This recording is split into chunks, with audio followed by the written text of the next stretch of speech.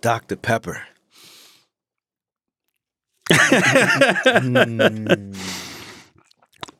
The doo-doo man is refreshed. The doodle man. I'm not into soda like that. I'm not at all. But for some reason, this is so delicious. And this is not Mr. Pibb. Fuck Mr. Pibb. Greetings, ladies and gentlemen. This is Open Mike Eagle recording live from the internet. Y'all know me, though. Y'all heard my voice for a long, long time.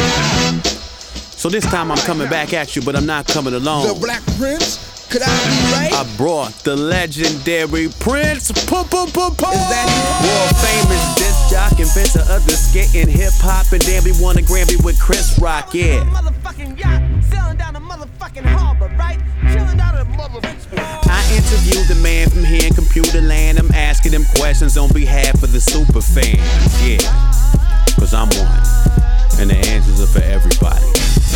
He got stories, so I asked for one. We having fun and laugh, cause he has a ton, yeah. And like that, a podcast begun, cause he answered, well, what had happened was...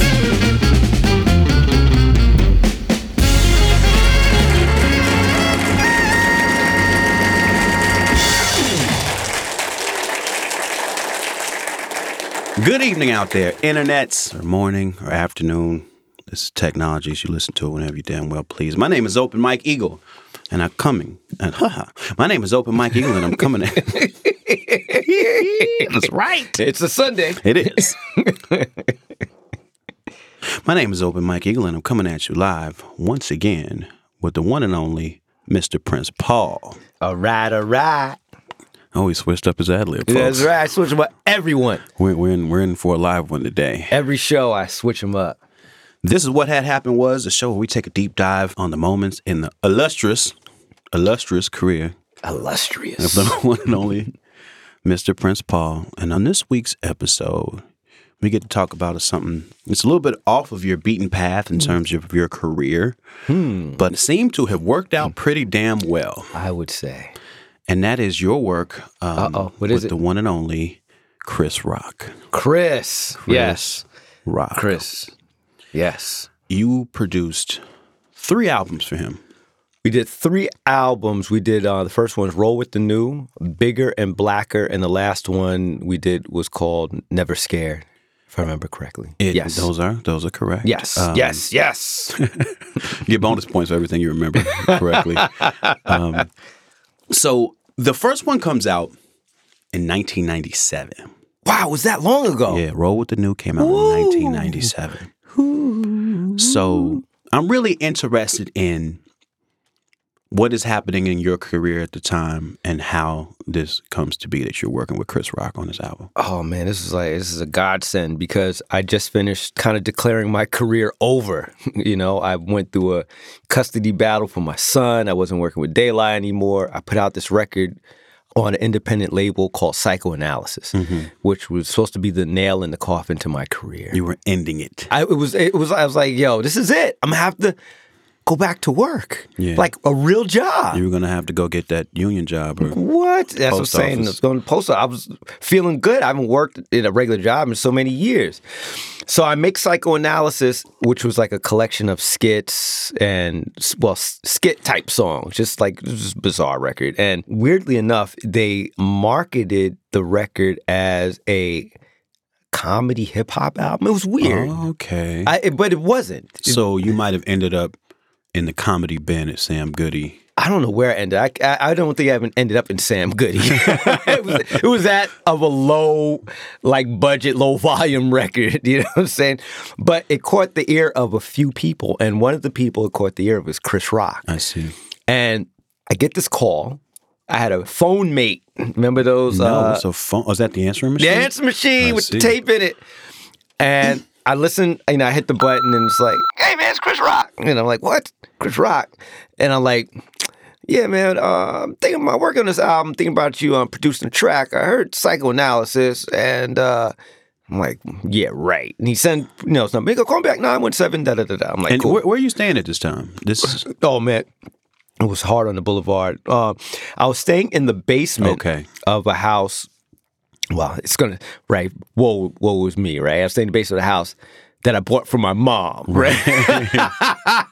But hey, it had crickets, Right. It had random stuff in it, and I had all my equipment, and I slept on a futon, it was all cramped in one This little is the space. same basement you produced Prince Among Thieves in. Prince Among Thieves, and yeah, I was there for a minute, But anyway, getting back, he called, and I'm thinking, even though me and De La stopped working together, I thought it was a joke. I thought they like, how we give people numbers, and Right. not that they get Chris Rock number, I thought they were trying to fool me. Right. So- because that was y'all thing from back when we talked about it on De La Soul is Dead. Y'all would give you guys' phone numbers out to different people and all say, the time. Here, call Paul, call Dave, call Merce. Hey man, the phone, there was no rules. It was anything goes. So I called back the number with my reluctant voice. I'm like, yeah, can I speak to Chris Rock?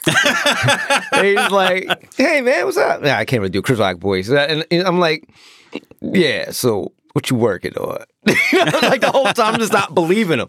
And finally, as we go on, I'm like, this really is Chris Rock. Well, and how big of a star is he at the time? So I'm guessing this is like 96 since the album came out in 97. I don't know how long it took to make this first one, but how big of a star is Chris Rock at this time? I just remember his big thing then was New Jack City. Oh, yeah. And that was years, has been a few years after New Jack City. But he was not Chris Rock. Right. It took the album, the stand-up that he did on this album is what propelled him at that point. It's like, oh my God, Chris Rock, comedian. And the Chris Rock show followed and all the other accolades and movies and I wonder stuff. if he was even on SNL at this time.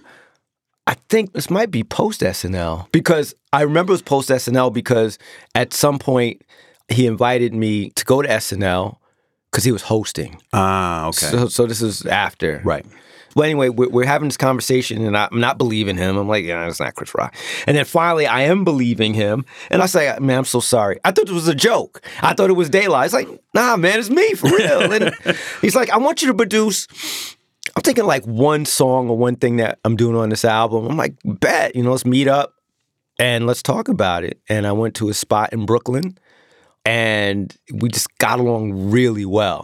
I don't know. It's like we were old friends. Do you remember what the one song was that he was planning for you to do? No, not at all. And that's the strange thing that happened was it ended up like producing one thing. I don't know if it was a song, could have been a skit, could have been anything. Like he just said song. So who knows what it could have been.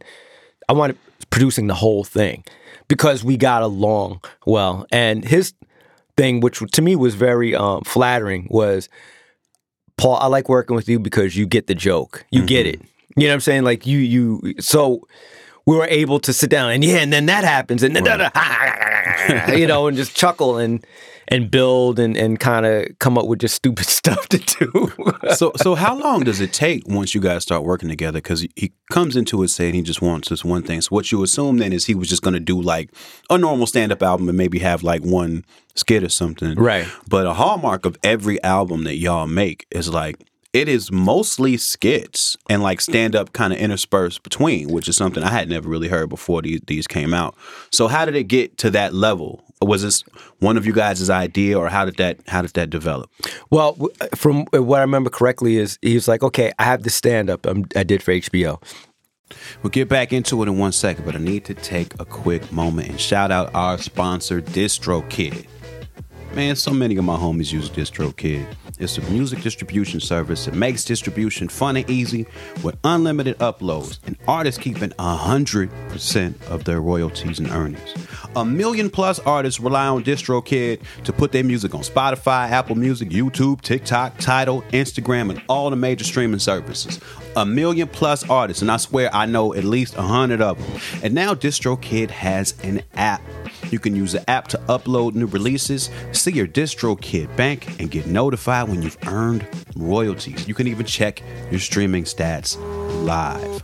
The DistroKid app is now available on iOS. Go to the App Store and download it. DistroKid also has a new feature called Instant Share that allows you to easily share large files securely with collaborators, producers, booking agents, managers, playlist curators, and more. Basically, anybody that needs access to your music, there's an easy way to upload it and send them a link. Go to distrokid.com/instant-share, drag and drop your files to upload, and then you can copy and send your link right there. It's free to send 1 gigabyte of files. That's like 100 MP3s. Don't quote me on that. Go to distrokid.com/open mic. That's distrokid.com/open mic. OPENMIKE for 30% off your membership. You know, obviously DreamWorks, which had just signed him, obviously wanted to stand up. I don't think they were really knowing that we were going to put sketches on it, but we kind of sold them the idea of, think of Cheech and Chong with the stand-up in between. Okay, that's kind of what we want to do. Like audio sketches in between the stand-up. Yeah, and I think DreamWorks was like, okay, but you sure you want Prince Paul to produce the whole thing? I don't think they was on board, if I remember correctly, on having me produce the whole thing. You know, who did they have in mind? Quincy Jones? Like, I don't know. Who did they think was going to do this? You know, when labels, I think they're probably like Trackmasters or something. And Chris would always make that joke. Anytime I did something or maybe something that he was a little sketchy, go put his hand next to the phone. Got Trackmasters. Trackmasters right here. They're just one call away. And I'm like, oh, okay. That's funny, man. Everybody bullies you with the phone, man. Yeah, Daylight, man. Chris. Trackmasters. And I'm like, oh, okay. But yeah, that's how we more or less approached it and sold it to the label. And, you know, they gave Chris free reign to do whatever. Awesome. And that's the first time I've ever worked with a company or, you know, where there was like, the budget was ever flowing. It seemed like to me, it's like, yeah, man, whatever you need. I'm like, whatever I need? Whoa. I went and ordered a whole Pro Tool setup because student had Pro Tools. Like, we can own this Pro Tool setup. Buy a Pro Tool setup. Like, we was just buying things. Wow. And just, I'm like, whoa. It was just like, I felt like Pretty Woman. Man, we're going shopping, man. I'm like, what? Oh, I love this dress. I felt pretty. So y'all's relationship starts with 1997's Roll with the New. There's a skit that starts that album. And, you know, when you put on a comedy album, you're not used to expecting to hear a skit. The skit, I think, is called Crickets, if I'm not mistaken. And knowing, you know, you was in that house at that time. Definitely had some crickets in crickets. There. Was that something that was inspired by your place? Nothing else. This is all Chris. And okay. As we made Crickets, and I would say in addition to that, the rest of the album, we were like, this is so stupid. This is dumb. Like, people are not going to get this. This is, you know, it's like when you joke with you and your friends and you got private jokes. You got inside jokes. Yeah. And so it was kind of like that in a sense. So, like, the sketch happens like a comedian gets introduced and he's bombing and there's crickets and slowly everything fills up with noise and you can't hear what the comic is saying. There's a name edited out when he's introduced. Do you remember, like, was that a real name? What? There's a name edited out? Yeah, the name is edited out. I don't remember. Okay. Because I was wondering if that was a decision that, you know, the label made or something, but yeah. It must have been. Yeah, we probably didn't want to hurt somebody's feelings. Right, that's what I was wondering. Like, did y'all go at somebody? Yeah. Who it was, I don't remember, but I do still have the masters. I'll have to listen to that. And I'll tell you. Yeah, see, that'll be that's our bonus material. Whenever. We're going to figure out the bonus material as we go. I'll tell you. So there's also OJ press conference. Oh, the OJ press conference. Yeah.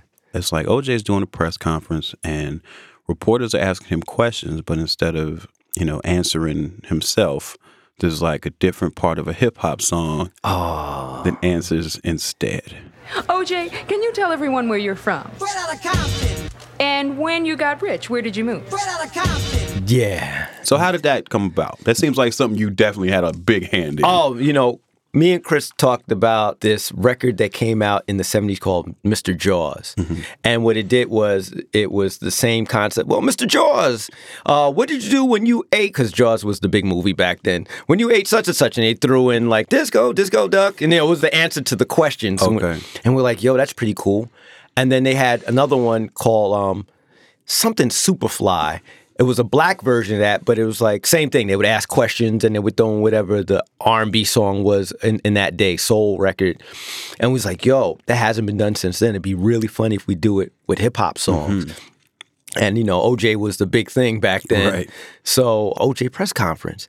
And man, it was hard to put that together.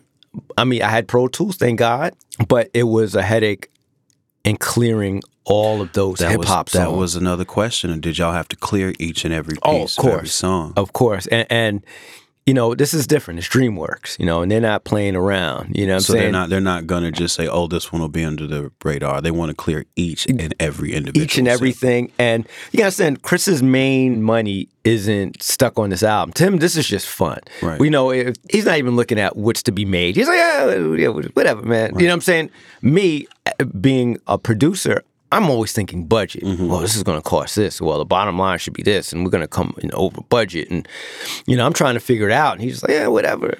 I'm like, I've never had that before. There's so much freedom in making this record. And it didn't come out my check, which is even, you know, I'm watching budget because I'm thinking I have a block of money. And if I use all of this up, what's going to be left over for me to live off of? And that wasn't the case. It was just, I don't know, it was just very infinite, you know, as it appeared at the time. So in terms of the creative on that skit, like who wrote out the responses or who picked out the records that would be used to answer the questions? Or how did that part work? It was, well, we had a few people working on that album, writing. It was Chris, Ali, Leroy, Lance Crowder, who played Pootie Tang. Yeah. Wanda Sykes was writing, and obviously Chris and myself. So it was, you know, collective. Okay, this is the question. Oh, we know to be funny. Oh, so then everybody kind of just shouts out different songs they think could be. Yeah, we would chime in, but it was primarily Chris because that was, you know, that was his baby, you know. And which was his baby? Just putting in all the songs. Like, yo, Chris has an infinite knowledge of hip hop. Like he's one of those guys that he should have been a writer for The Voice or something, The Village Voice, because he knows the songs, knows the artist, knows the year it came out, personally knows the artist. You know what I'm saying? And yo, you know, he was one of the guys, probably not as much nowadays, but definitely back then. I would go, what should I buy? You know what's really good?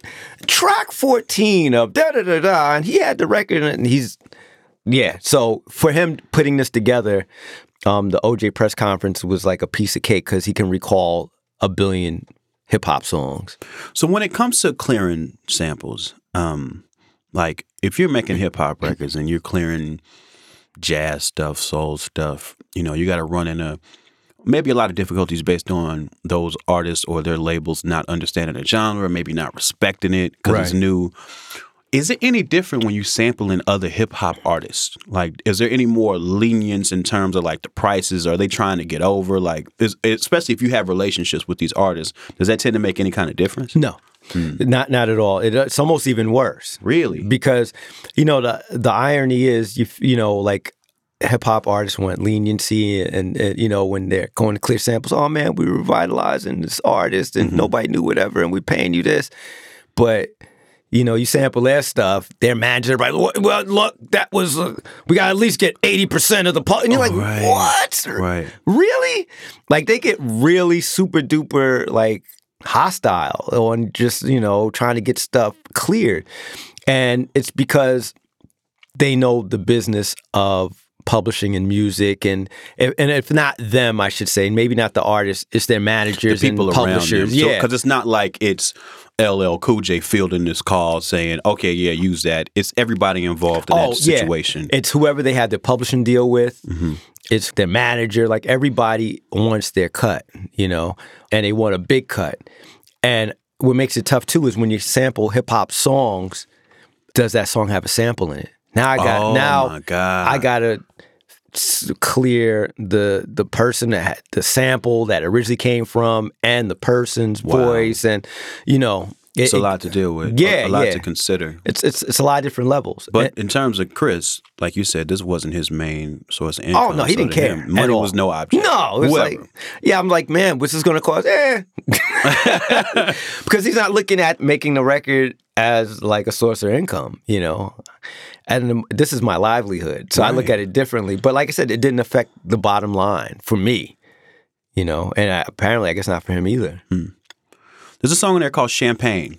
I drank champagne, and it's a parody of a lot of the rap that's popular at the time, where, you know, it's celebrating living lavish. One thing I thought was real interesting on there, there's a voice in the background that sounds a lot like what Puffy used to do on records, just throwing in ad-libs and adding on. And I think even like the main person doing lyrics like tries to stop him at some point. But it really seems like it's making fun of that character almost directly more than anything. And I was wondering, like, did Puffy ever hear this? Oh, I'm sure he's heard it. It was definitely inspired by Puffy. This is one of the first, you know, really like somebody parodying this sort of music, you know, or that sort of a rap song. Yeah, it was Chris's idea. He's like, you know, because I guess back then, like, the shiny suits started to become popular and popping champagne and being on yachts and all the crap that Cats was doing. He's like, yeah, I want to do that like Puffy style, right? And we're going to have champagne.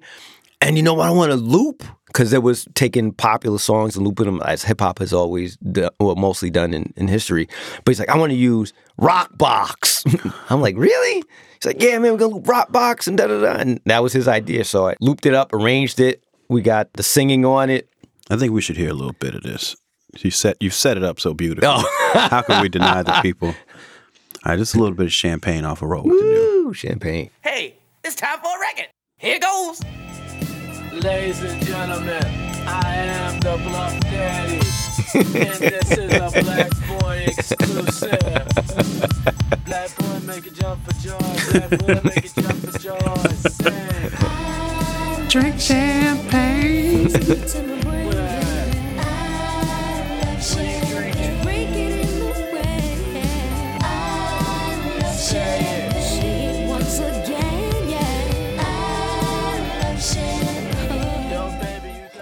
Oh, I haven't heard that in years. Sounds awesome, dude. With a Z on the end. Sounds awesome.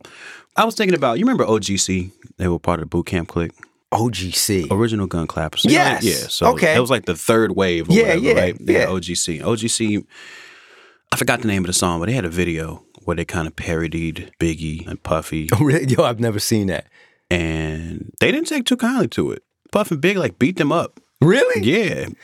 How come I've never heard this story? yeah, real physical beef over this portrayal. So I was wondering, like, I'm glad I didn't get beat up. but that's what I'm like. I'm wondering because you have ties to all of these people, and you're on this song that's making fun of them, and they don't seem to take being made fun of lightly. So I was wondering if you ever heard any backlash or anything. Not at all. That's you know, good. for some reason, and I thank God for this, is I do parodies of a lot of people and a lot of things, and outside of doing Chris Rock records, and they give me a pass usually. They think I'm not a comedian, but they put me in that category. They're like, oh, it's just Paul being Paul. Right. And I get that.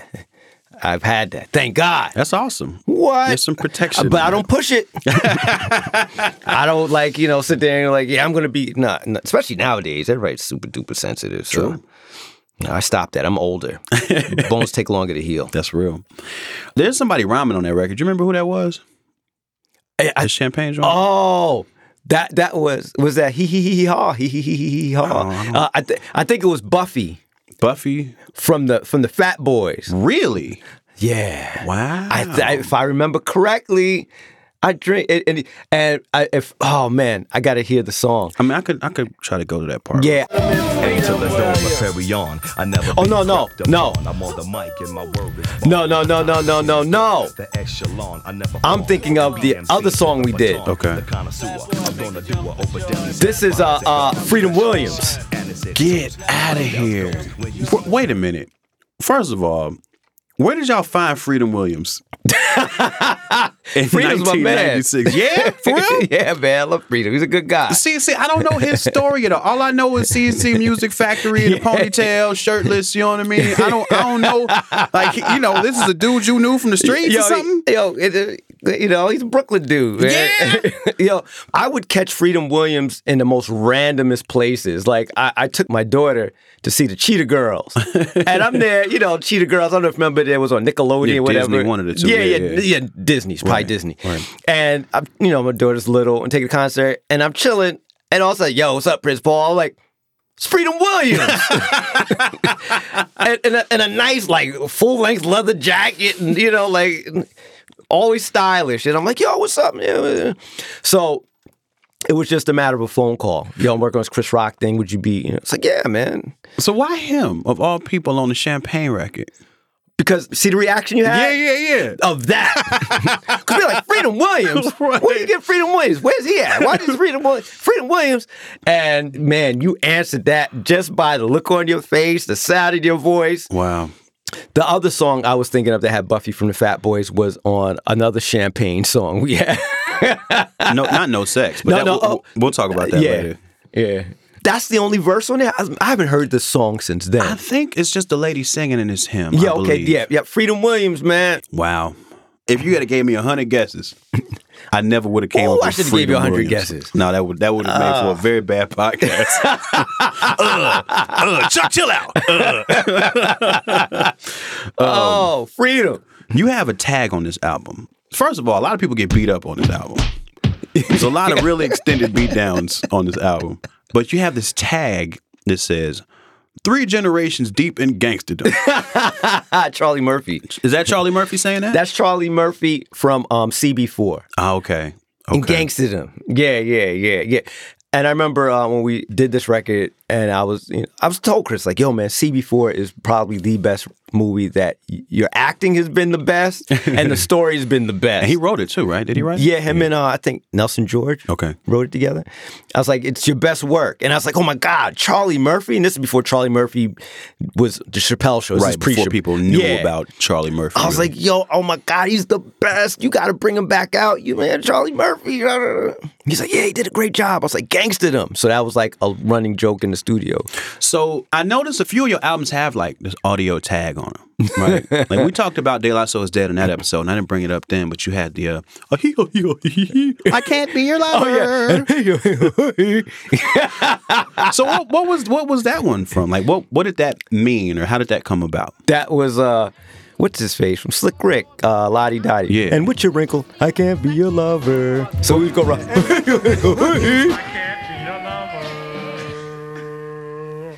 I can't be. We're young. That was like just an inside joke with the group. Yeah, it's just like something that we would. I can't be your lover. Yeah, it was.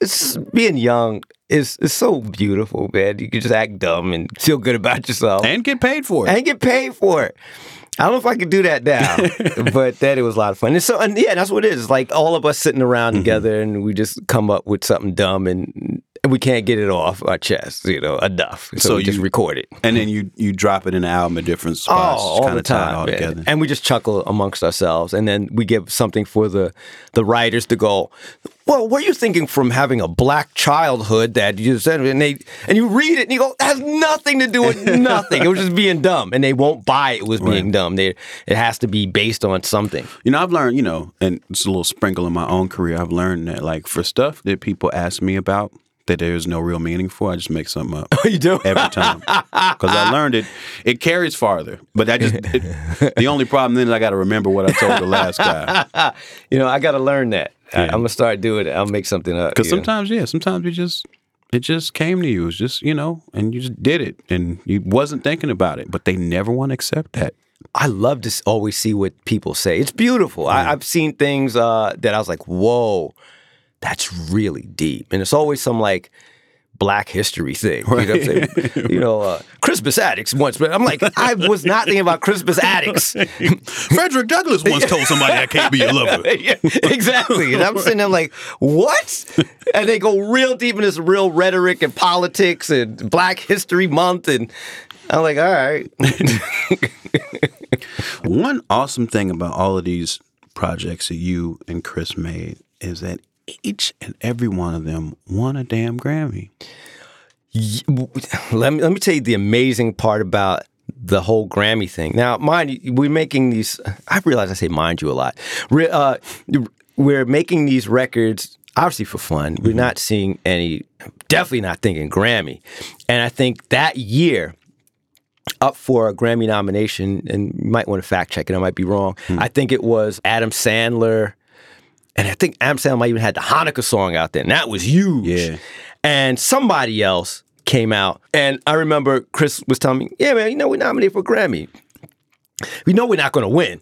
Adam Sandler's going to win. And we was all that. It was just a foregone conclusion. Oh, of course, it's Adam Sandler, and he'd made a bunch of records before, and he had songs that was playing on the radio.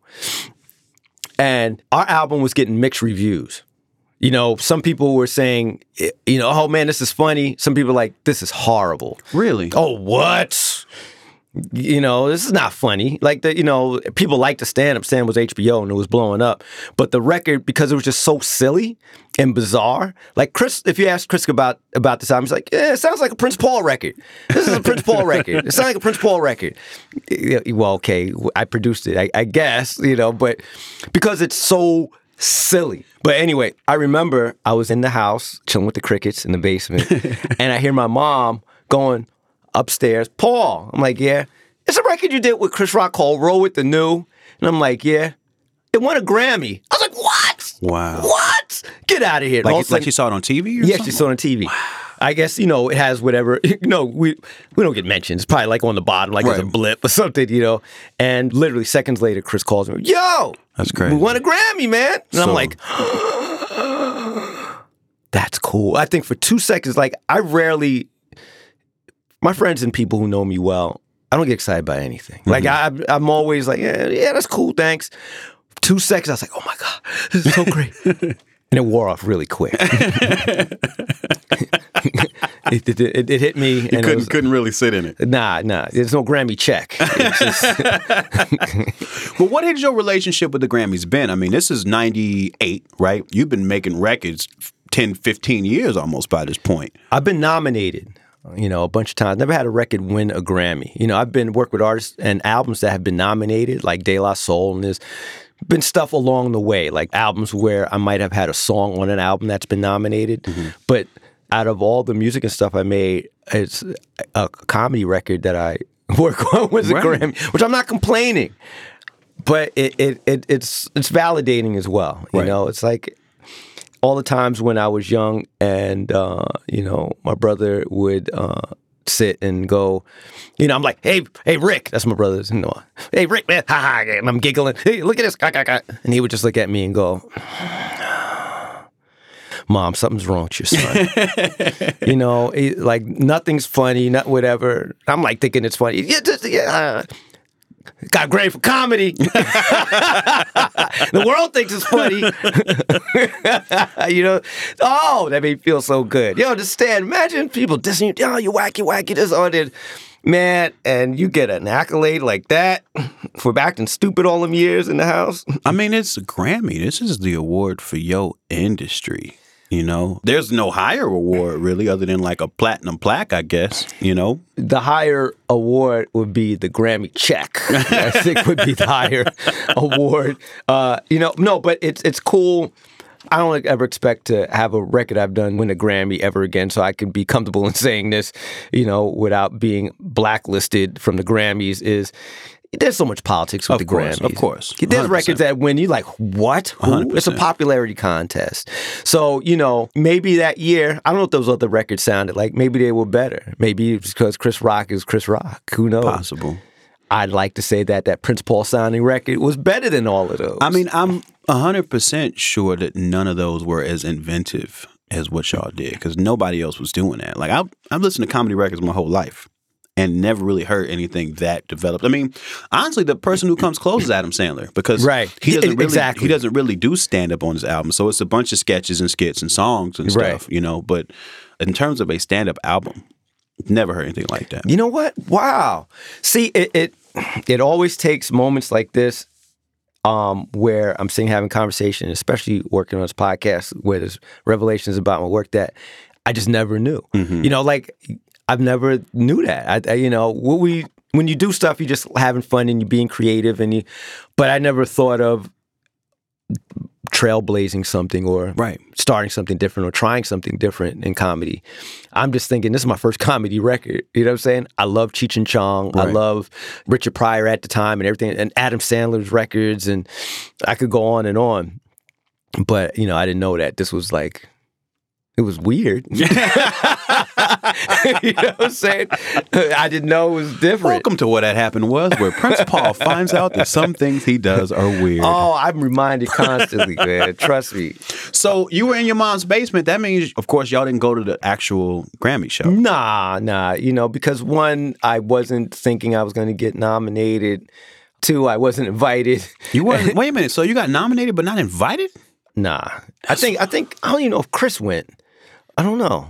I got one, the De La Soul record got nominated. I was invited. And you went? No. I gave my ticket to Mace's mom because I know she wanted to go really So bad. they went and you just gave up your spot. Yeah. Okay. I don't know. Like I said, I don't get excited about too much, man. I wish I was that way where I'm like, yeah. Look, see me drink that. Dr. Pepper? I wasn't sure if I could say it on the No, podcast. you can't. Go ahead. They're gonna pay us. Oh, good. The Dr. Pepper says, oh my God.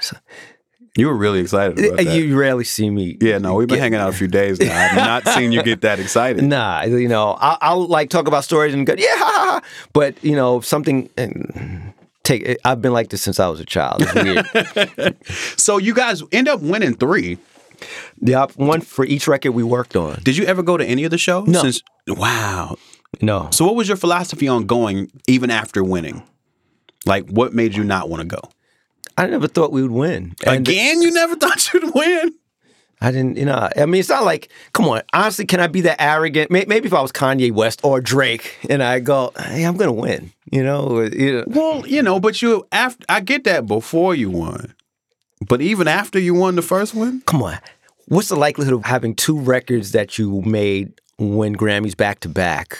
You know what I'm saying? Like, it's...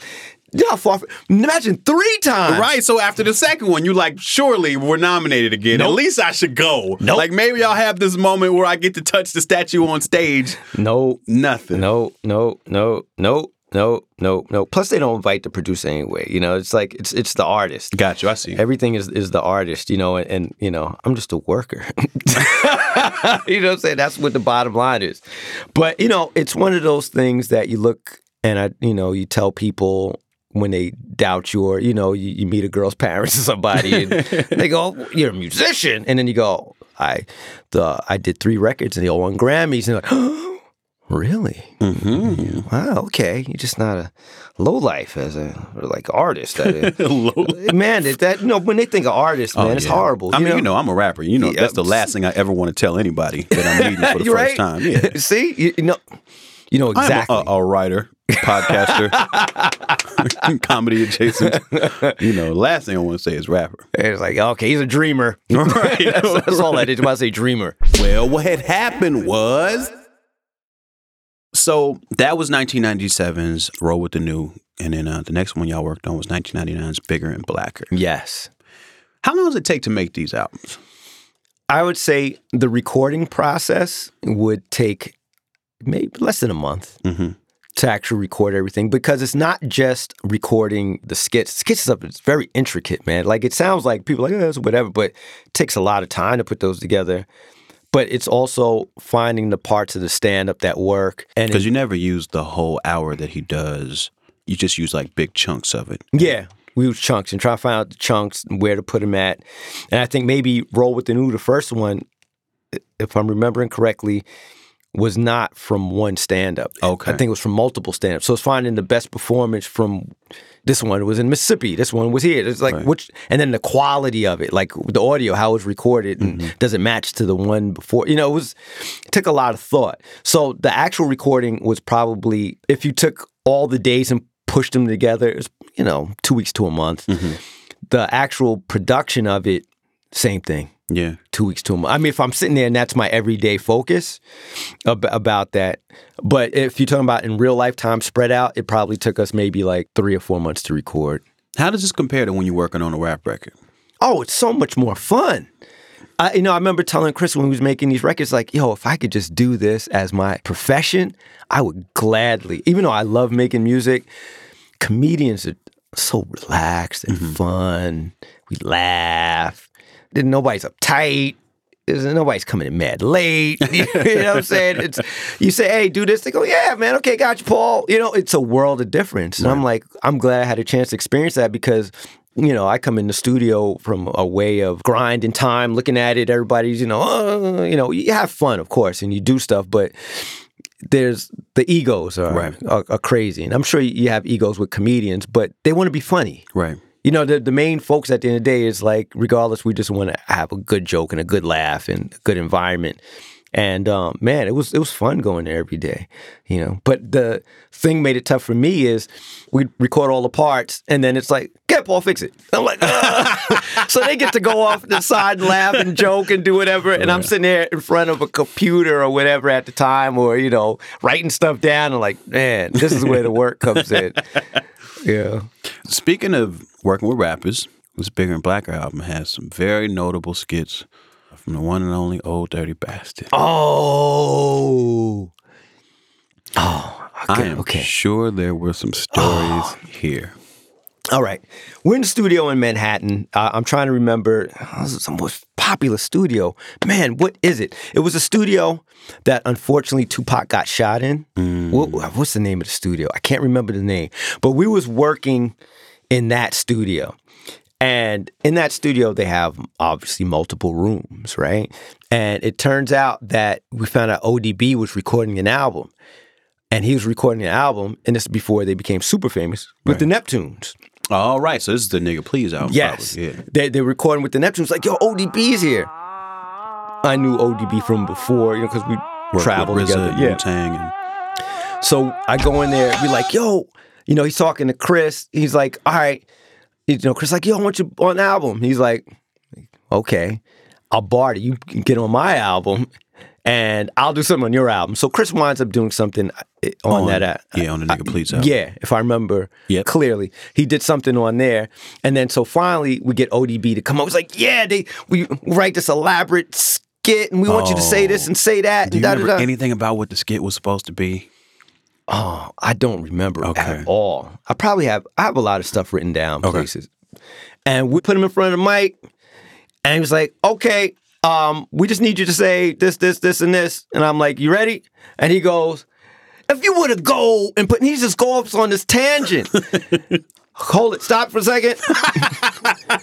All right, look, I just need you to say boom, boom, boom, boom, boom, because we have it written out. Right. And he goes, if I was and he just goes on this rant. Like it was long, like a long rant? He just started ranting. Oh, wow. And obviously he was super high. Of course. And so I'm like, I can't. And Chris is looking like, what do we do? We're just all like, he's not saying, we can't. How do we make this work for us? All right. He's just saying some wild off the wall stuff. So I was like, just keep recording. And so all the rants and, you know, if you would have blah, blah, blah, blah, and he's going on. And so he's like, oh. Then all of a sudden, I think Lance or maybe Chris was like, we listened to like, what are we going to do with this? Words of Wisdom by the ODB. Oh, genius. So we took that and was like, okay, we're going to make this work for us.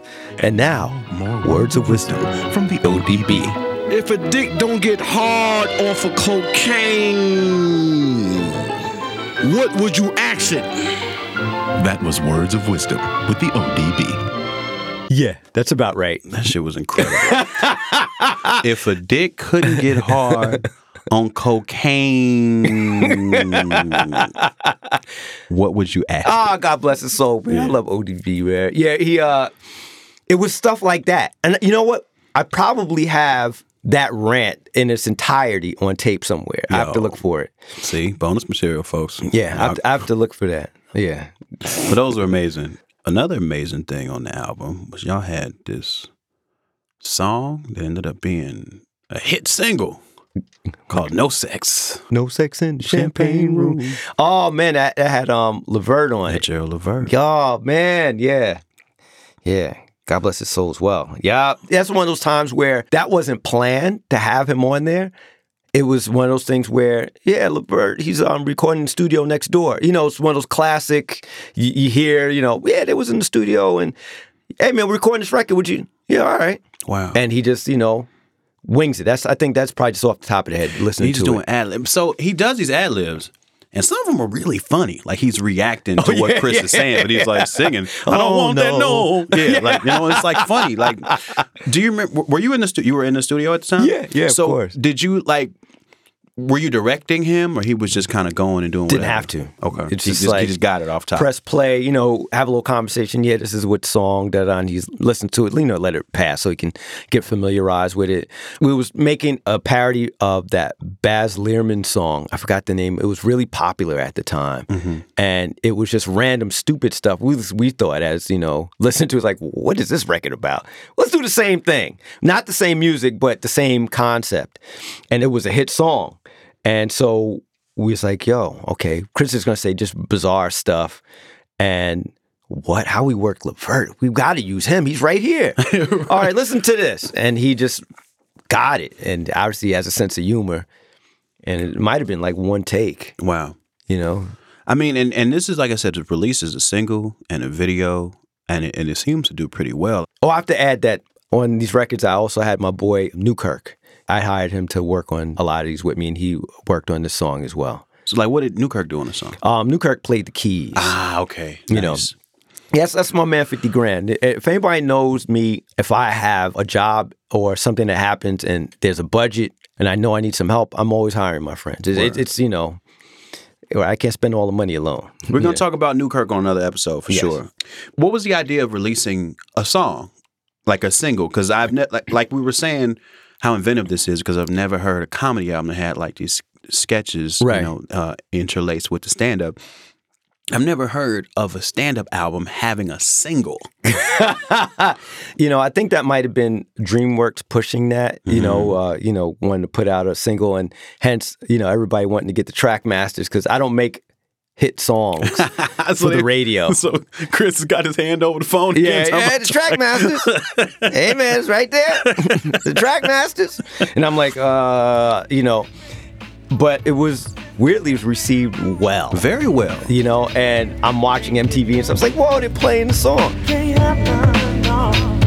Champagne room, said there's absolutely positively no fixing. Champagne room said no. I used to see it. We were, you know, I was in college at the time. I mean, me and Video Day, we were in college at the time, and it used to come on like BET. It used to come on like No Rap Sex City. in It used to come on, Champagne yeah, Room. TRL. It'd be on there. It was great. It's a good feeling. Like, you don't expect anything like that to get played, and to have people kind of just quoting the phrase, also, no sex in champagne room, Right. or just thinking, I'm like, I made the pop culture. There you go. You know, for once. You know. Was there ever, because you guys made a lot of songs for these albums, was Yeah. there ever talk about putting out any of the other songs as like singles at any point? No, with the exception, you know, and we could talk about it. I'm not sure if you're going to talk about the third album, Yeah, I am. but there were songs I recorded that didn't come out Mm-hmm. that was really, really good that should have been singles. But a lot of these is, you know, the label, they want to make their money back. So they're not trying to invest on, they're not thinking we can have anything that's radio and, you know what I'm saying, they're going to make money off. They just, I guess, want to let people know that there's an album out. Here's a video, here's a vehicle to make people aware that Chris has a comedy record, and this is on the comedy record. So this question in general, specifically for this album, but just in general. So you say y'all made a bunch of songs and never ended up even being on the album. Right. Not a bunch. There's one or two. Well, what happens to songs like that? They end up in Prince Paul's archives and in Chris's archives, and we just talk about, like, man, that'd have been cool if that would have came out. But it's not many. But there's definitely a lot of outtakes, you know. A lot of outtakes of other comedians we recorded. Because you got to understand, we had Dave Chappelle come in. Before he was Dave Chappelle, we had Margaret Cho. She was on stuff, but that didn't make the cut. We, you know, we've had Tracy Morgan. We've had, he played with Dave Chappelle when they were getting high. Oh, Half Baked? Yeah, Half Baked. Which, I don't know, it was a bunch of people in that. The stoner, the white dude that was with him. Oh, Jim Brewer? Jim Brewer. Yeah, We had Jim yeah. Brewer come in. Yeah. I mean, tons of comedians come in. So there's a lot of stuff that we recorded with them that didn't come out. I had Ice Cube come in. I was going to ask about that next. Yeah, Y'all had yeah. a skit where Ice Cube was getting pulled over by a cop. Yeah. Who was Horatio Sands from Yeah, SNL. yep. See, another one. Yep. Yeah. Was this the only time you ever worked with Ice Cube? It's the only time I've worked with Ice Cube, but not the first time I've been in the studio with Ice Cube. When else were you in the studio with? I was in the studio. I was happened to be recording. It might have been when I had my Doodoo Man record label. I was in Green Street, And I think I was in Studio A, they were in Studio B, and it was Ice Cube was recording America's Most Wanted, and he was recording Who's the Mac. And it was the Bomb Squad, and I know all of them, Hank Shockley and all of them. And I was just sitting in there, and it was like, "Hey, well, Paul, come hang out." And I'm like, "Who's the Mac? Wow, this is ill." You know what I'm saying? And I'm a big Bomb Squad fan, so I had a chance to actually sit there, and I just absorbed everything. And I was, like I said, in the studio, but not recording. Well, that's awesome, too, because, they made Steady Mobbin'. And then you remade it as Steady Slobbin'. Steady Slobbin'. On the Prince Among Thieves album. Small world. Yeah. Bigger and Blacker has no sex in the Champagne Room, and there's a lot of stuff about strip clubs. Oh, yeah, there's a lot of strip clubby themes. A lot of strip club stuff. Yeah. You spend a lot of time in the strip club? You know what's funny? I had this conversation very recent, and strip clubs do nothing for me. Nothing. I would, because I know it's a game, right? It's not like at the end of the day, she's gonna like, "Yeah, man, I really like you," and really, for real. It's like she's trying to get your money. Right. Hey, say anything, and what I'm gonna do, just like ball out. I'm too cheap for that, But I have DJ strip clubs. Oh, nice. Next on stage is Sparkle. Gentlemen, please be generous, for they must make a living as well. It is Sparkles on stage. Wait, you had to do the announcement? What? It was beautiful. I wanted to do the announcement. Oh, that's awesome. And the girls would come and, "Do you have such and such?" I'm like, "Yeah, I got that." All right. And you play it, and they go, it's like, "What's your name?" I remember I was in Miami. Girl's name, I think, I said, "What's your name?" She said, "Golo." I said, "Golo?" As in go low. I was like, "Oh, okay, I'm ready." Next on stage is Golo. How does somebody book Prince Paul to DJ a strip club? I just so happened to be at the right place at the right time, my friend. "Yo, Prince Paul, man, come to my club." I'm like, "Yeah, what kind of club?" "Strip club." Can I DJ? Yeah. I was like, "What?" Well, that's Bigger and Blacker. We'll take a quick break and come back and talk about the last record. Yes. All right.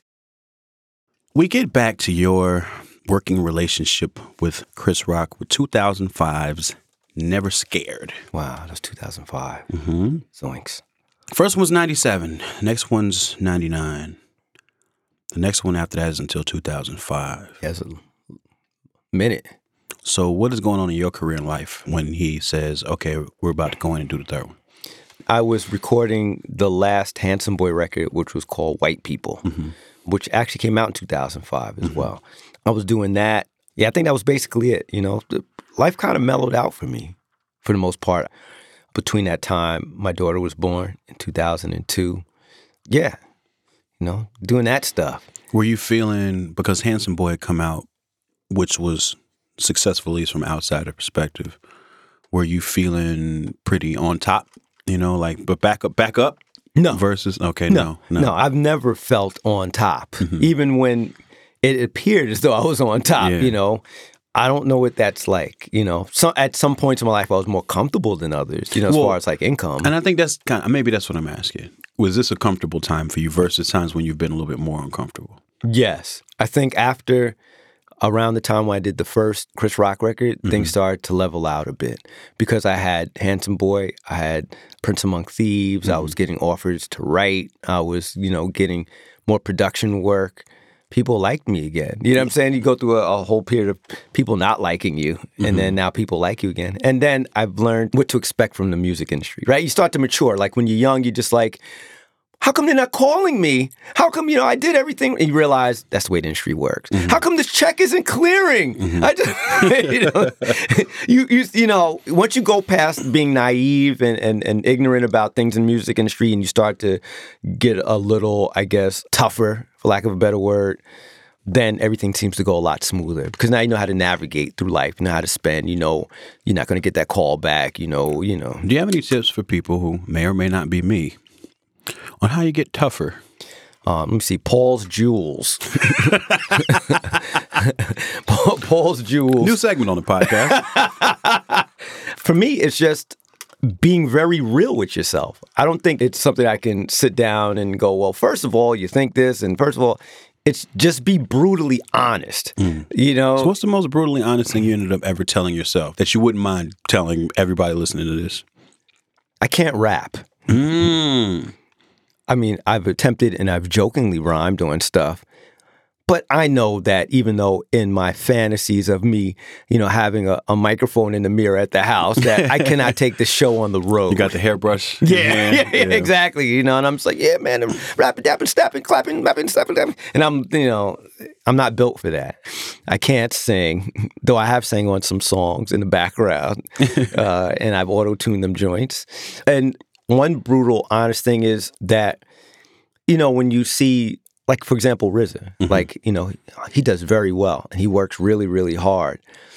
I want to have the success like that, but honestly, I'm not built like that. I can't have a bunch of people stay in my house and be cool with it. I can't go 4 days of constantly working and having multiple meetings. I'm not built like that. Right. And though I'd like to have all the riches, from those things, I'm not built like that. It's important to know what that asks of you and whether or not you can actually give it. Yeah. I mean, could I do it? Of course can I do it.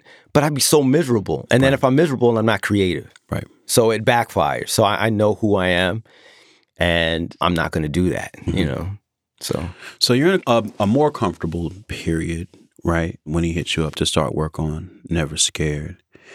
Did he ever say why he took such a big gap between making albums? He was just so busy. When we first did Roll With The New, it was like, Chris Rock. Then it's like, Chris Rock! Right. With an exclamation point. He was doing a bunch of movies.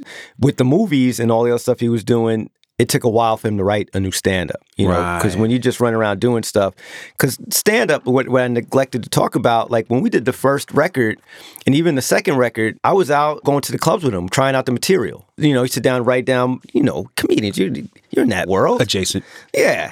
And it's going out and trying the material. Like, okay, let's try this bit. Let's try this. Oh, that didn't work. We're going to tighten this up. We're not going to do this one. So I'm there for that. I'm there going to the little comedy clubs in New York City. So, and that takes time. And, he didn't really have time to do that. So now we're back around to doing that stuff again and working on the bigger special, for HBO. So with that much time in between the two projects, did it amount to any sort of change in y'all's approach going into this album? I think we had a blueprint where if you listen to the first album, we're just kind of feeling it out.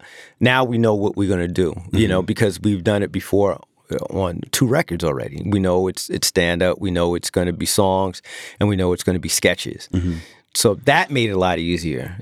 Before I'm just like, I've never made a comedy record before, and I guess this is what I would do. Now I know what to do. You know what works and what maybe doesn't work as well. Yeah. The problem I think I had with making the last record, though, is in comparison to the first 2, is technology got better. And I don't like it's too digital, the last album. It just sounds so clear. And I had a problem with that. But it was too late because I already recorded it and I couldn't go back. I could probably dumbed it down a bit on the board somehow. And I think that affects how you hear things. It's like music. Like when music's a little too glassy, it's too sterile, it hits the soul, cuts the soul differently, as opposed when you listen to an old record or vinyl or a cassette tape for that matter. You listen, there's a certain warmth that is kind of hard to explain, that it just makes you approach the music a little differently. And I think it's the same with the jokes. It was just a little too glassy. Gotcha. And that kind of bothered me, listen to the third record. I guess it might be reflective of just his size as a comedian at the time, too. Because when you hear the comedy on the first album, even a little bit on the second, it sounds like comedy that's recorded in a comedy club. Right. It sounds like low ceilings. It sounds like smaller rooms. Yeah. So it feels more intimate, whereas this one is, probably a big theater that the stand-up's recorded in. Yeah, because he's blowing up. Right. That's right. Lovely Constitution Hall. That's right, man. Now, I haven't toured in a long time. I haven't done a special for a long time. I was waiting for special things to happen in my life before I did another special, right? Like I said, the other spots we're going to smaller places, and some places we're recording the set. I have like some stand-up that hasn't been out of some bits and stuff that's not on the record, that's not even on the big specials, that didn't work. But yeah, you're right. It's less intimate surroundings, and with that. You see, it all falls into place. Is the quality is obviously better, but not to my liking, and also the bigger stadiums. Yeah, man, we're riding in the rolls now. Did he have the same amount of time to put into it? Yeah, one thing I'll give him credit. He'll take the time. Right. He'll say, okay, my time for doing this just as the other albums is allotted this for studio. Nice. And that hasn't changed. One thing that I thought was crazy about this record, y'all had these K-Rock skits on here. Oh yeah, K-Rock, something white rap, and blah blah blah. It hit me, man, when I was listening to this. It hit me, right? Because that's one thing I've always tripped out about rock stations. Because I grew up listening to a lot of like alternative rock and like the grunge era, and it would hit me really weirdly when they would play rap music because it was always very obviously ever only white rappers. Right. And I'm like, how is anybody cool with this? Like, how is this not offensive to everyone? How is this okay? And it was so interesting to see that y'all had made this skit, and this recurring skit on here, these little K-Rock tags. It was just like, all rockin' white rappers. Yeah, that's Chris's idea. He, obviously he you know what? I'm like, yeah, I never thought about that. Let's record those. And we got the classic dude from the hot stations, got his voice, because I worked with him before. I was like, yeah, I know the guy who does that. He's like, you do? So I called him up and I was like, I need you to say all these things. He's like, okay. First he talks regular. Hey, Paul, how you doing? Then it's like, you ready? Well, I was like, wait, hold it. You're listening to K-Rock, rock and roll and white rap. But have you ever heard any explanation of why that is? Like, how it is that they get away with that? Like, playing all rock, except for a little bit of rap. That's only white people. You know what? I have ideas, but you'd have to ask them. No problem. Gotcha. And it was interesting too, because there's a big station in LA called K-Rock. Yeah. That does this. Yeah. So I'm guessing there was never a riff or a problem legally with that. No, I haven't heard anything. Like, Chris never mentioned anything. I haven't heard any backlash from the record. Let me tell you what, before I forget, one thing on the record. I was... When we made the record, right, I remember before we started making the record, it was like, okay, Paul, because on the other records, it's like produced by Prince Paul, I had this long conversation with the managers and the label, and it's like, this album, Paul, is going to be executive produced by Prince Paul. I'm like, yes! On the cover or? On the credits. I'm the executive nice. Producer. The album comes out. I don't think I'm even listed as a producer. Get out of here. I'm like, what happened to the exec? Oh, they made a mistake. Oh, my God. Well, the next pressings that we make will make the correction. But it didn't sell enough to make a second pressing to correct it. So I'm like, but that's a nice credit. That's an excellent credit. You know what I'm saying? Yeah. Grammy-winning, I didn't know it was going to win a Grammy then. Executive produced by Prince Paul. Executive. Not just regular producer, not just co-produced. Executive. Like I'm the overlord. Yeah, because you are. And I was hurt. I was like, what? Sorry. Damn. Sorry, guy. I was like, oh, okay. I mean, that kind of opens up into a larger thing that I wanted to get to and really spend some time with was in these records, when you listen to these records and knowing that you produced them, it's like, oh yeah, these are very much Prince Paul albums. Like Chris says. Yeah, your DNA is all in these. Like, and I've listened to these records all my life, especially the first two. I've heard these records a million times. Wow, that I didn't know. I'm flattered. Thank you. I never knew you worked on them, no. You know what I mean? And so I'm wondering, just from your perspective, do you feel like people know that? Do you feel like that? And it kind of gets at what you just said, like you're supposed to get this big credit. Right. And you don't. In the conversation that you're having with them, is it reflective of the fact that in terms of public perception or pop culture, like, are you getting the credit you deserve for these records? I don't even know if I care. To answer this straightly, no. But at the same time, I'm bad at promoting myself in general. Like I'm so bad on social media. Like you're like a champ at that. Like I watch you like open mic. Like you're posting. You're good. People know you. People know what you do. There's things that in conversations like this, well, I didn't know you did whatever. I have a problem talking about myself. You know what I'm saying? I have a problem going, hey, I'm not the dude that goes to the club and goes, you know who I am? Right. You know, it's like, you're not on the list. You know who I am? I'll still way in the back of the line and pay my $20 like everybody else. You know what I'm saying? And if by happenstance, somebody, man, Prince Paul, come in front. I'm like, what? Really? Thanks. I'm just bad at that. But you know what? I think it's only really been recently that artists and creators really have to do a lot of self-promotion. Right. Because just about everything else that you were ever involved in, you know, De La Soul Records, like your name isn't in the group, but I always knew it was you. Right. You know, and I feel like maybe that used to be a function of how things were marketed or. Right. It just feels like in terms of how these albums were marketed, it never came up. Or like, it's funny because I think it is this one. Right. He ends up saying your name in the skits a few times. Right. You know, and I'm like, oh, this is good. Because other than that, it would be hard to tell that you did it and compared to other things that you've done. I mean, looking back, you're right. But it doesn't bother me. Mm-hmm. Kind of wish it did. I can help it bother you. If you're like, you know, I can keep reminding you that I didn't know that you worked on them. I mean, when I tell people like, oh, because when you travel around and you go, okay, people ask, what do you do? And just like we said earlier, you're talking about, you know, tell people, you say rapper, they go, oh. I tell people I work in marketing. Really? Yeah, I don't tell them produce. Or if I do say I produce, like, what do you work on? Let me see, who would you know?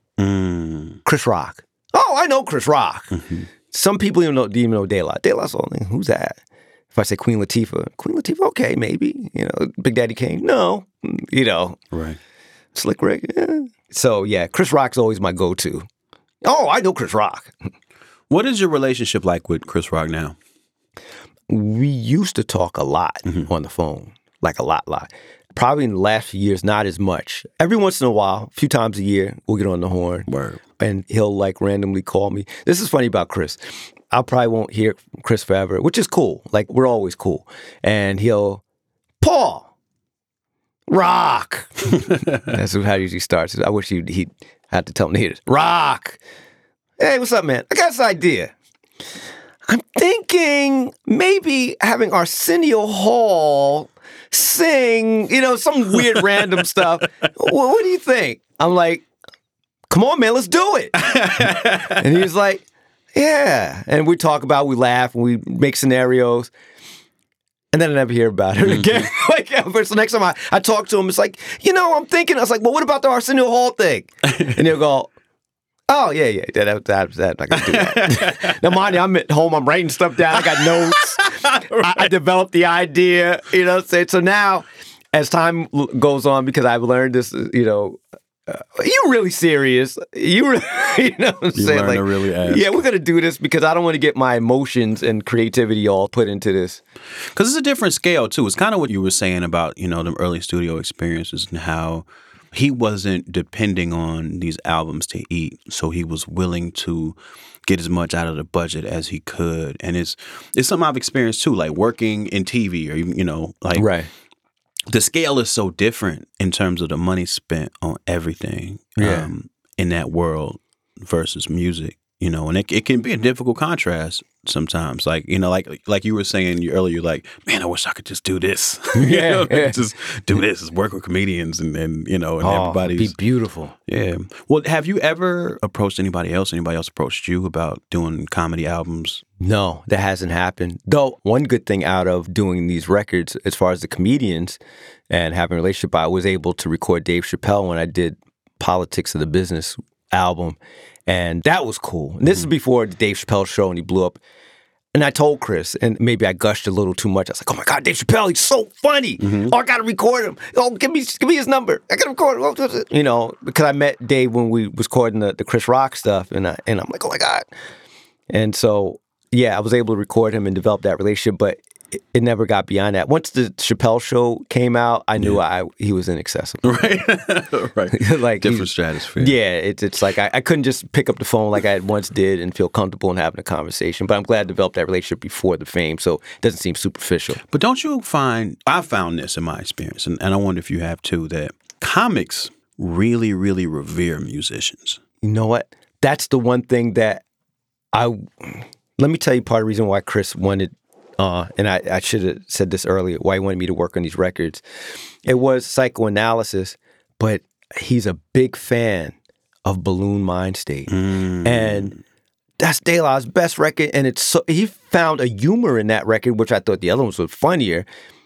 He's like, comedians love Balloon Mind State. I was like, what? This is the record that ended my work relationship with De La Soul. He's like, oh my God, and he gushed about it, and I was like, okay, maybe it's his personal thing. But then when I met Dave Chappelle, he's like, man, that Balloon Mind State. I'm like, what? Yeah. You love that? That record is life-changing. I swear. So I was like surprised because I figured the comedians, I'm thinking I have a few funny things on, the other records, but they really love Balloon Mind State. And that made my relationship with all of them because like, oh, Prince Paul, we love that. Oh my God. It's like, really? Yeah. And I think the other thing that was very flattering was, man, Paul, you're funny. When a comedian tells you you're funny, and I'm like, what? You think I'm funny? You should do a stand-up. I was like, nah, I can't do it. Now, remember you said things that you knowing yourself? Yeah. I can't do stand-up. Why can't you do stand-up? Man, look, man, I've seen Chris work. I've seen a lot of these guys work. And it's not easy. You know what I'm saying? It's one, being entertaining, and I would never say I'm funny in conversation, but I think I could be entertaining in conversation than to go on stage and like, hey man, people looking great here tonight. You ever realize when you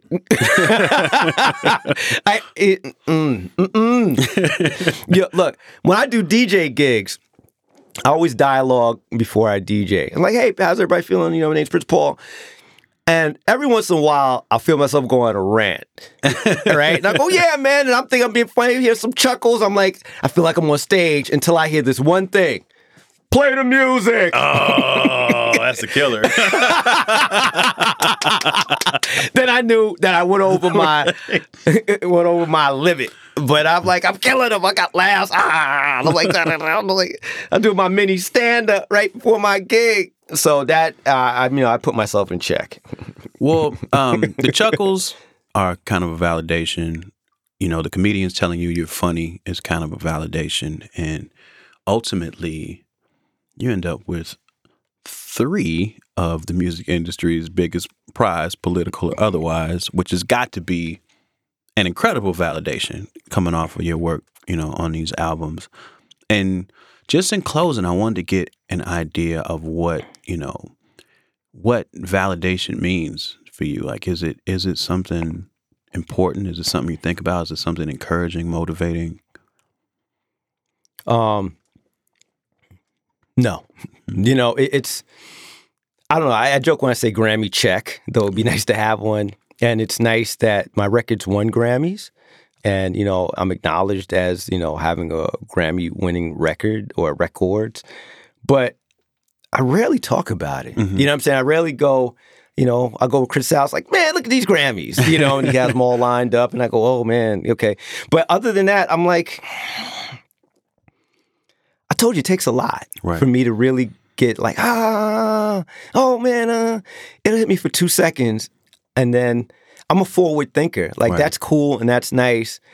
And I'm bad business-wise because I should man, if I used all this stuff, at least the good things and the accolades to boost my career, I'm this, and then try to sell it to get something better, I just have a hard time doing that. Like, I don't know, maybe it's the insecurity. It could be. It could be like, I don't think it's my best work, so I don't feel as though I deserve it. I'm like, yeah, this is cool. Even though it's acknowledged as being, good on a certain level or great in some regards.